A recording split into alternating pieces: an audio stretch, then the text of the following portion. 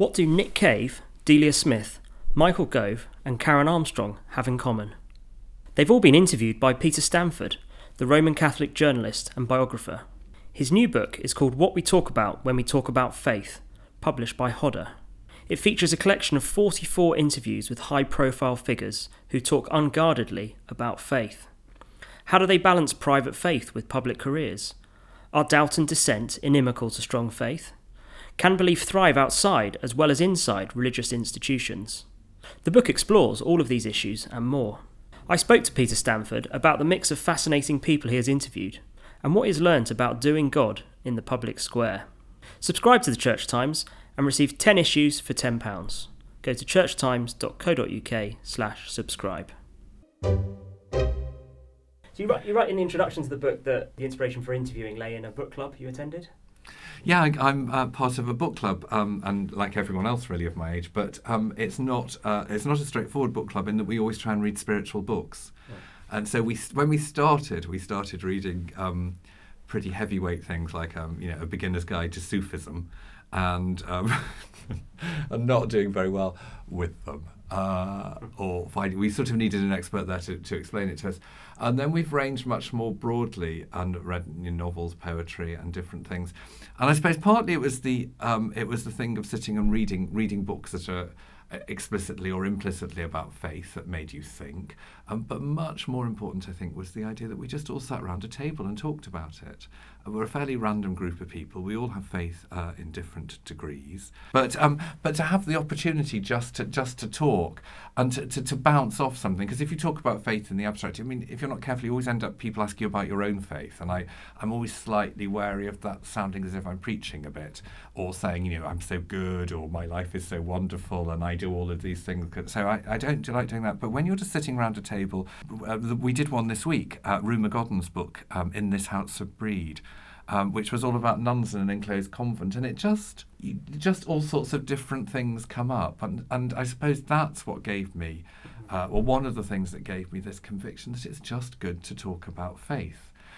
In that context of the book club, everyone has some sort of faith, so I think we have a kind of vague literacy around it.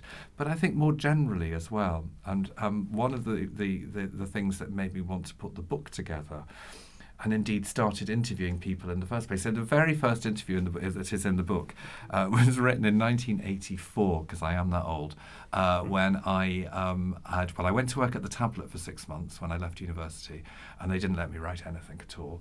And so I left, always being a bit bolshy. And I went to work at the Catholic Herald, where they didn't have enough staff, so I was writing everything as opposed to not writing anything. And obviously all the news bits and the comment bits, and they were all interesting. But I went in 1984 to interview a woman called Bronwyn Astor, who died very recently, whose biography I subsequently wrote. But I went to interview her. She'd been involved in the Perfume scandal. She was the supermodel of this 50s, called Bronwyn Pugh, Balmain's muse. And then after her husband had died, after all the Clifton scandal stuff, and just to be really clear, neither of them did anything wrong, but that's another story. She founded a charismatic Christian community that lived in her house, this rather lovely old manor house, and got very involved with the Théâtre de Chardin movement, all of those things, absolutely fascinating, and just sitting, having this conversation. And Bronwyn was a very bold woman, and I suppose she'd spent a lot of her life feeling she couldn't talk about these things. You don't want to be the kind of supermodel who keeps saying, let's not talk about clothes, let's talk about Théâtre de Chardin. And at Clifton, it wasn't really said because Nancy Astor was still around, who was a Christian Scientist. So she was very, very upfront about these things. And you thought, how interesting. I must go and talk to more people about, my Christian Brothers School, we obviously hadn't covered Théâtre de Chardin. And so you just thought, I must go and talk to more people. So it started in that way. And I think one of the things that I found was that, to be absolutely honest, because it's such a long time ago, I'd been to a Catholic school, I went to university. I'm afraid I very, very rarely knock on the door of the Catholic chaplaincy because I wanted to get away from those things. And then by accident started working in the church press, not because I felt I had a vocation to do it, because they were the ones who offered me a job. And so my own private faith was pretty much at a low ebb then. And it really was that experience of talking to people about it that made me think about the things that I'd learnt in growing up and observations and experience, and feel, I suppose, at its simplest, that I was going to work with what I'd been given rather than just reject it. In the collection, as you mentioned, it spans, 30-odd years of interviews. there must have been a lot of material to choose from. How did you go about selecting which ones to include? Was there a sort of criteria? It's divided into sections, isn't it? It is divided. I mean, the sections are slightly random, but it was difficult to know how to divide it, because you could divide it by time, but then you'd have to start with the really early ones, and frankly, they were terrible when I went back and read them. I mean, we really did need a sub-editor there. I mean, I did things like change tense halfway through, which was a bit embarrassing. Actually, the thing I really love most, and I have put the Bronwyn Astor interview in there, but I have put a little note at the beginning. I managed not to ask her about the Profumo scandal, because I was so determined to be a good person and to kind of only to talk about the interesting things that I didn't mention it, which I've slightly learned as I'm older. I think you have to bring these things out in the open in order to put them in their right place. So time wouldn't have worked very well, because people would have been so appalled by the first 2 or 3 before they got onto the other ones. And I thought about trying to put them together by issues, but people that aren't one issue kind of believers or not believers or faith people in a way. So there's quite a lot of people in there who talk about how their lives, the realities of their lives, fall short of the ideals of that their faith teaches them. Kind of marriage, divorce, sexuality. You could put them all together, and I thought, no, I really don't like that either. So I suppose I've just grouped them generally. There's a group of people who have all taken vows in some form or other, but they stretch from a 105-year-old nun down to Sarah Maitland, who is now lives the hermit's life, to the first women priests in the Church of England. So it's a kind of whole. I went down to Bristol with the first group who were ordained and interviewed some of them, and that was fascinating. And then different places, and I suppose I work through as well to people who have faith but don't have institution in that sense. So they would say they had Caron Armstrong being a good example. She sometimes calls herself a freelance monotheist. They don't belong to a denomination, but they have faith. And finally, to a group of people who have they're very versed in faith, they have a huge hankering for faith, but they don't particularly believe, but obviously they then start asking what you mean by believe. So Nick Cave, the Australian rock star, is in there. The lyrics of his songs are suffused by Old Testament, latterly New Testament images. Of course, that's an interview from the Church Times. Indeed. In there. And Wendy Perriam, the novelist, who has lost her faith, but everything about her.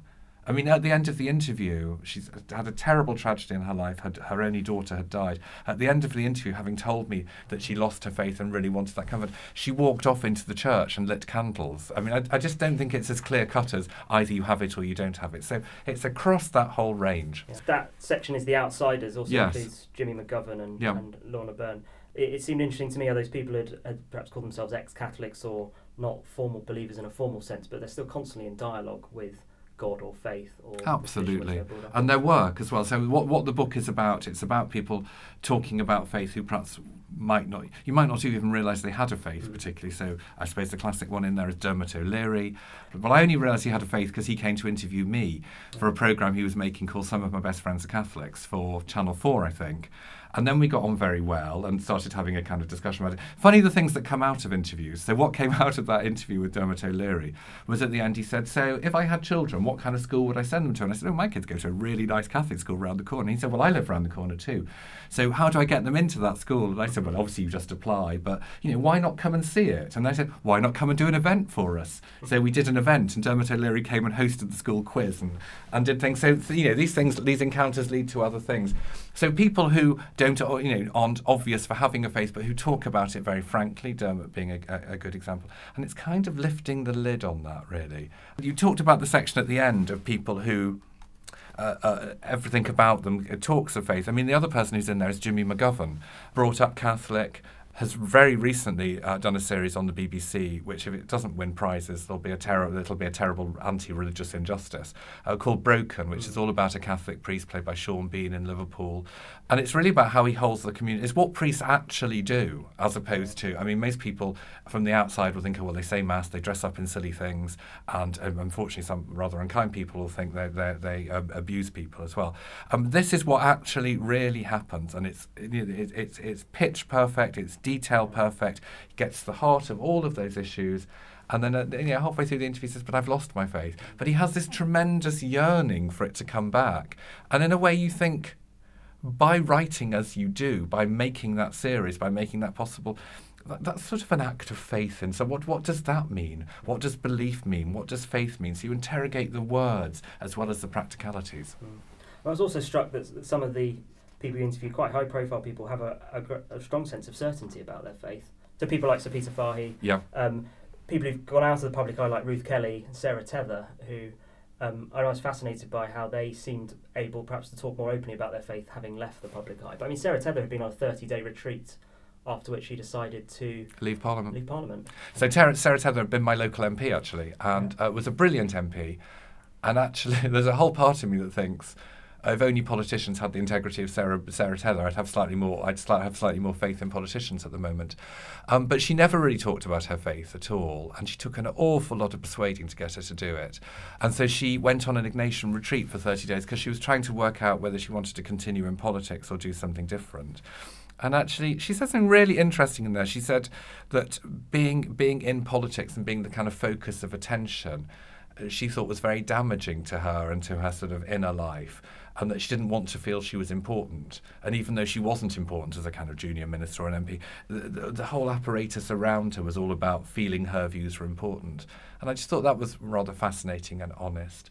And she's now working for the Jesuit refugees. She now runs the Jesuit refugee service and really didn't want to be interviewed. Took an awful lot of persuading to sit down and talk about it.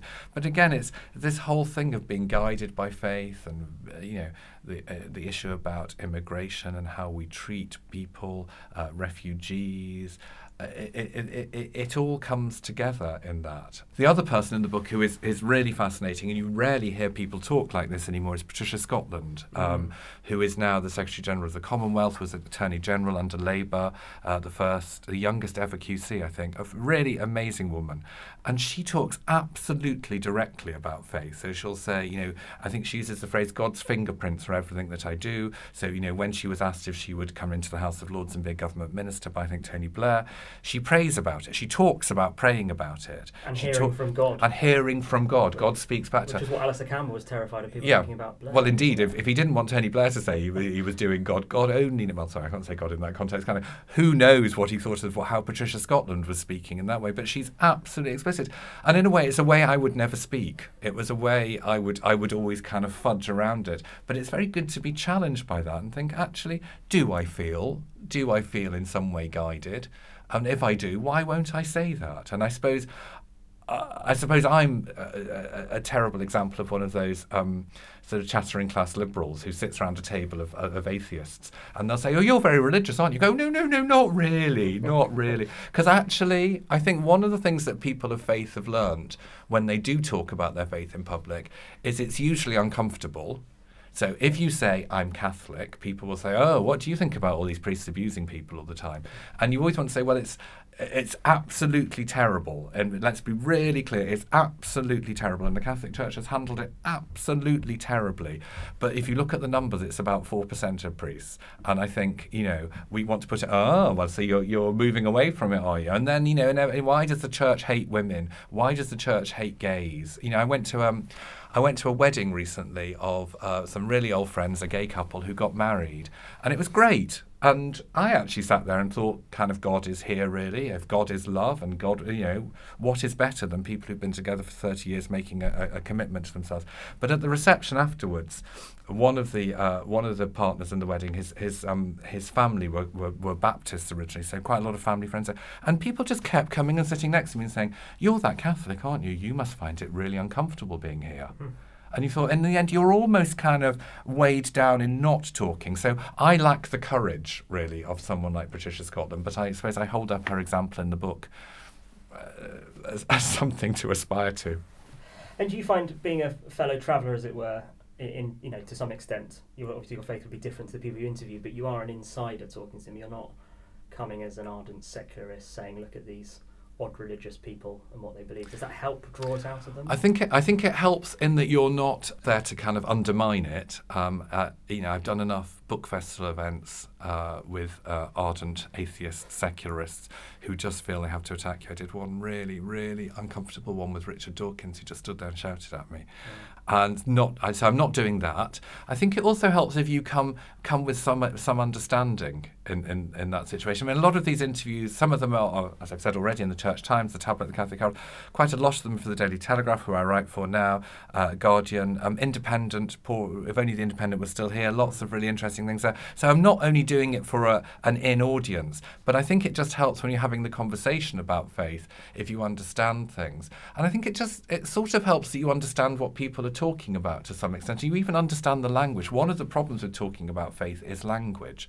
So here's a really good example. I've just reviewed for the Telegraph that new Mary Magdalene film, which is out at the moment with Rooney Mara, very serious of purpose, quite long. And one of the sub-editors at the Telegraph started talking about changed something I'd written, and luckily sent it back to me. And it sort of said, Mary wanted to be one of the disciples, and she was wanted to be one of the disciples. She was at Last Supper with Matthew, Mark, Luke, and John.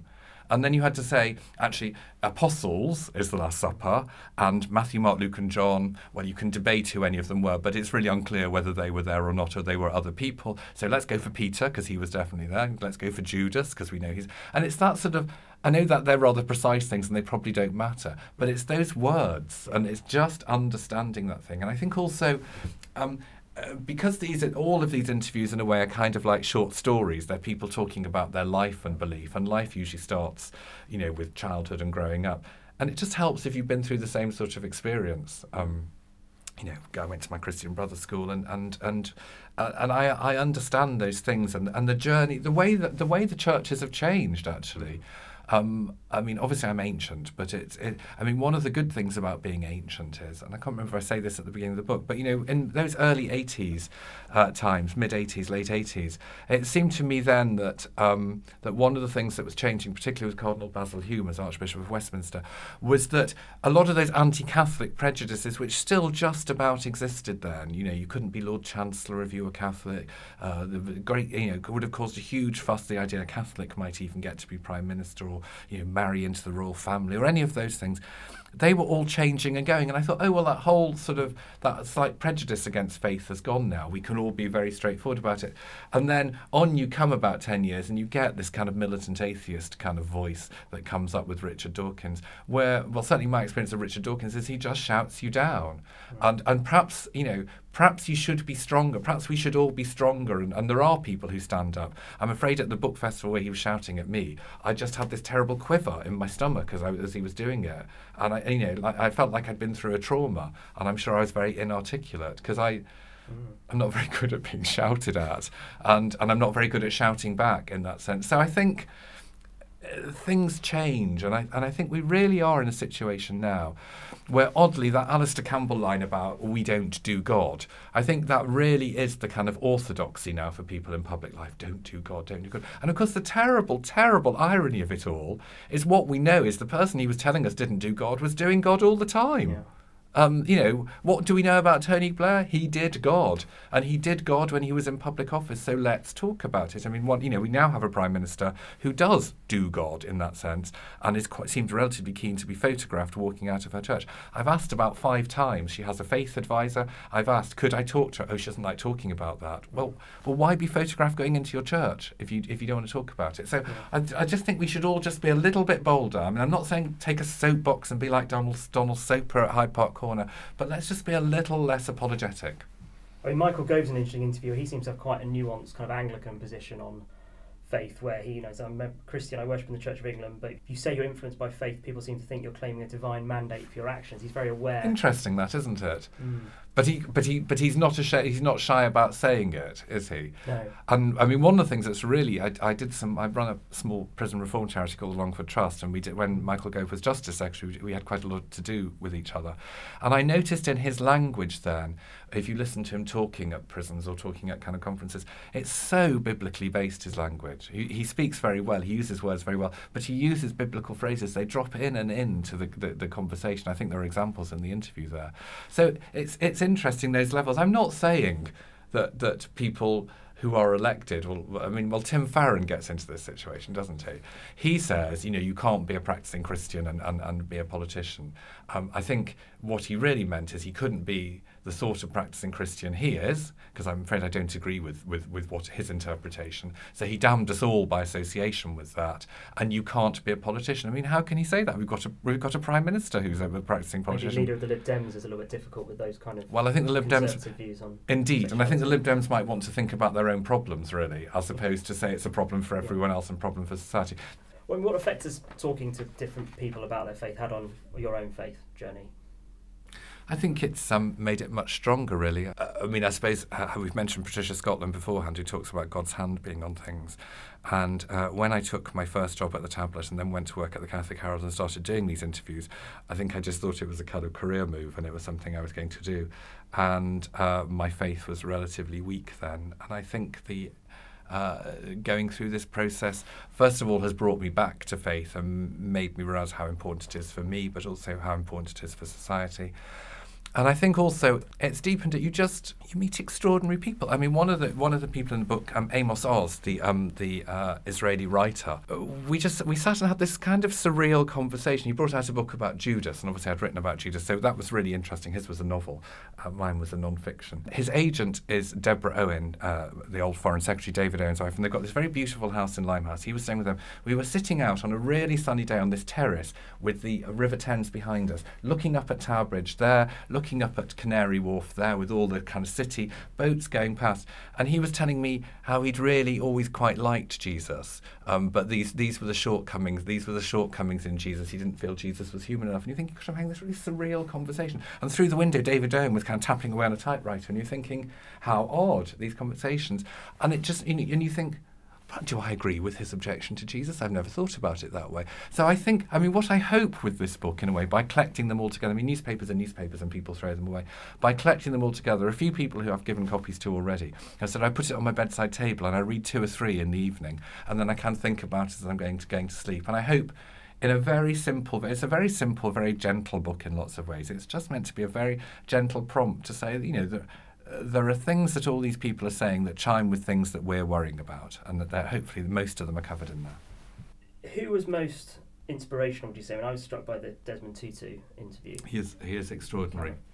Yeah, the reconciliation process in South Africa. And how it applies elsewhere. The other thing about Desmond Tutu, which I would say, which was just extraordinary, was I did that interview, I think, it must have been in 2004, and it was just when my father died. I can't remember if I didn't write it up, or there was some delay in it being published. So someone let Desmond Tutu know or his office know, that it wasn't going to run for a couple of weeks because my father had died. And the next thing, I went back to my desk, and there was a message on my answering machine on my desk saying, "It's Archbishop Tutu here, and I've heard your father's died, and I just want you to know I'm remembering him in my prayers." And already I was incredibly moved that he should. Meeting people makes you realise that they're kind of genuine as well. Sometimes you just. And meeting people also makes you realise the ones who aren't genuine, but he absolutely is a genuine item. So that was good enough. That was extraordinary enough. And then 2 days later, I was actually sitting at my desk and the phone rang and I picked it up and he said, "It's Archbishop Tutu here." And I don't really like leaving messages because it doesn't seem very sincere. So I was ringing to say, and you just think, you've got all these things going on in the world. You've got all these things going on in South Africa. You're doing all of these things and you're worrying about me. So he can go down as my hero. Do you have a particular technique for interviewing? Some interviewers say they start softly to make people comfortable and then come in with the more tricky questions later, or is it much more of a conversation? Well, as you can see, I talk too much, so I suppose I talk a bit as well. I think the easiest way often to get into these things, particularly if people who have been raised in a faith, is to talk about their raising in a faith, because in a sense it's far enough away and it becomes much more anecdotal. So I've got a frog in my throat. And often there's a reason why you're meeting people. One of the people who really surprised me who's in the book was Fern Britton, who this was the Telegraph's idea. They said, "Would you meet Fern Britton?" I said, "What, the woman who does breakfast TV?" And they said, "Yes. She's been to Jerusalem, she's been on a pilgrimage, and she's got a tattoo." And my heart slightly sank. I thought, okay, that's going to be really interesting. So anyway, I went off and interviewed her, and she was lovely and charming, as you'd imagine, because that's why she's so successful on television.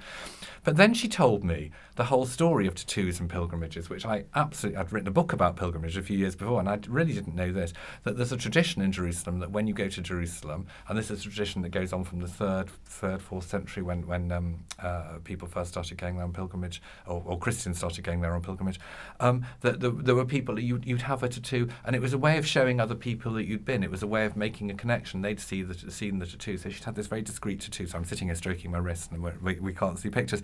This little tattoo done on her wrist. So I learnt something then. And then she started talking about her own faith background, which was an extraordinary one in that her parents had not particularly been believers.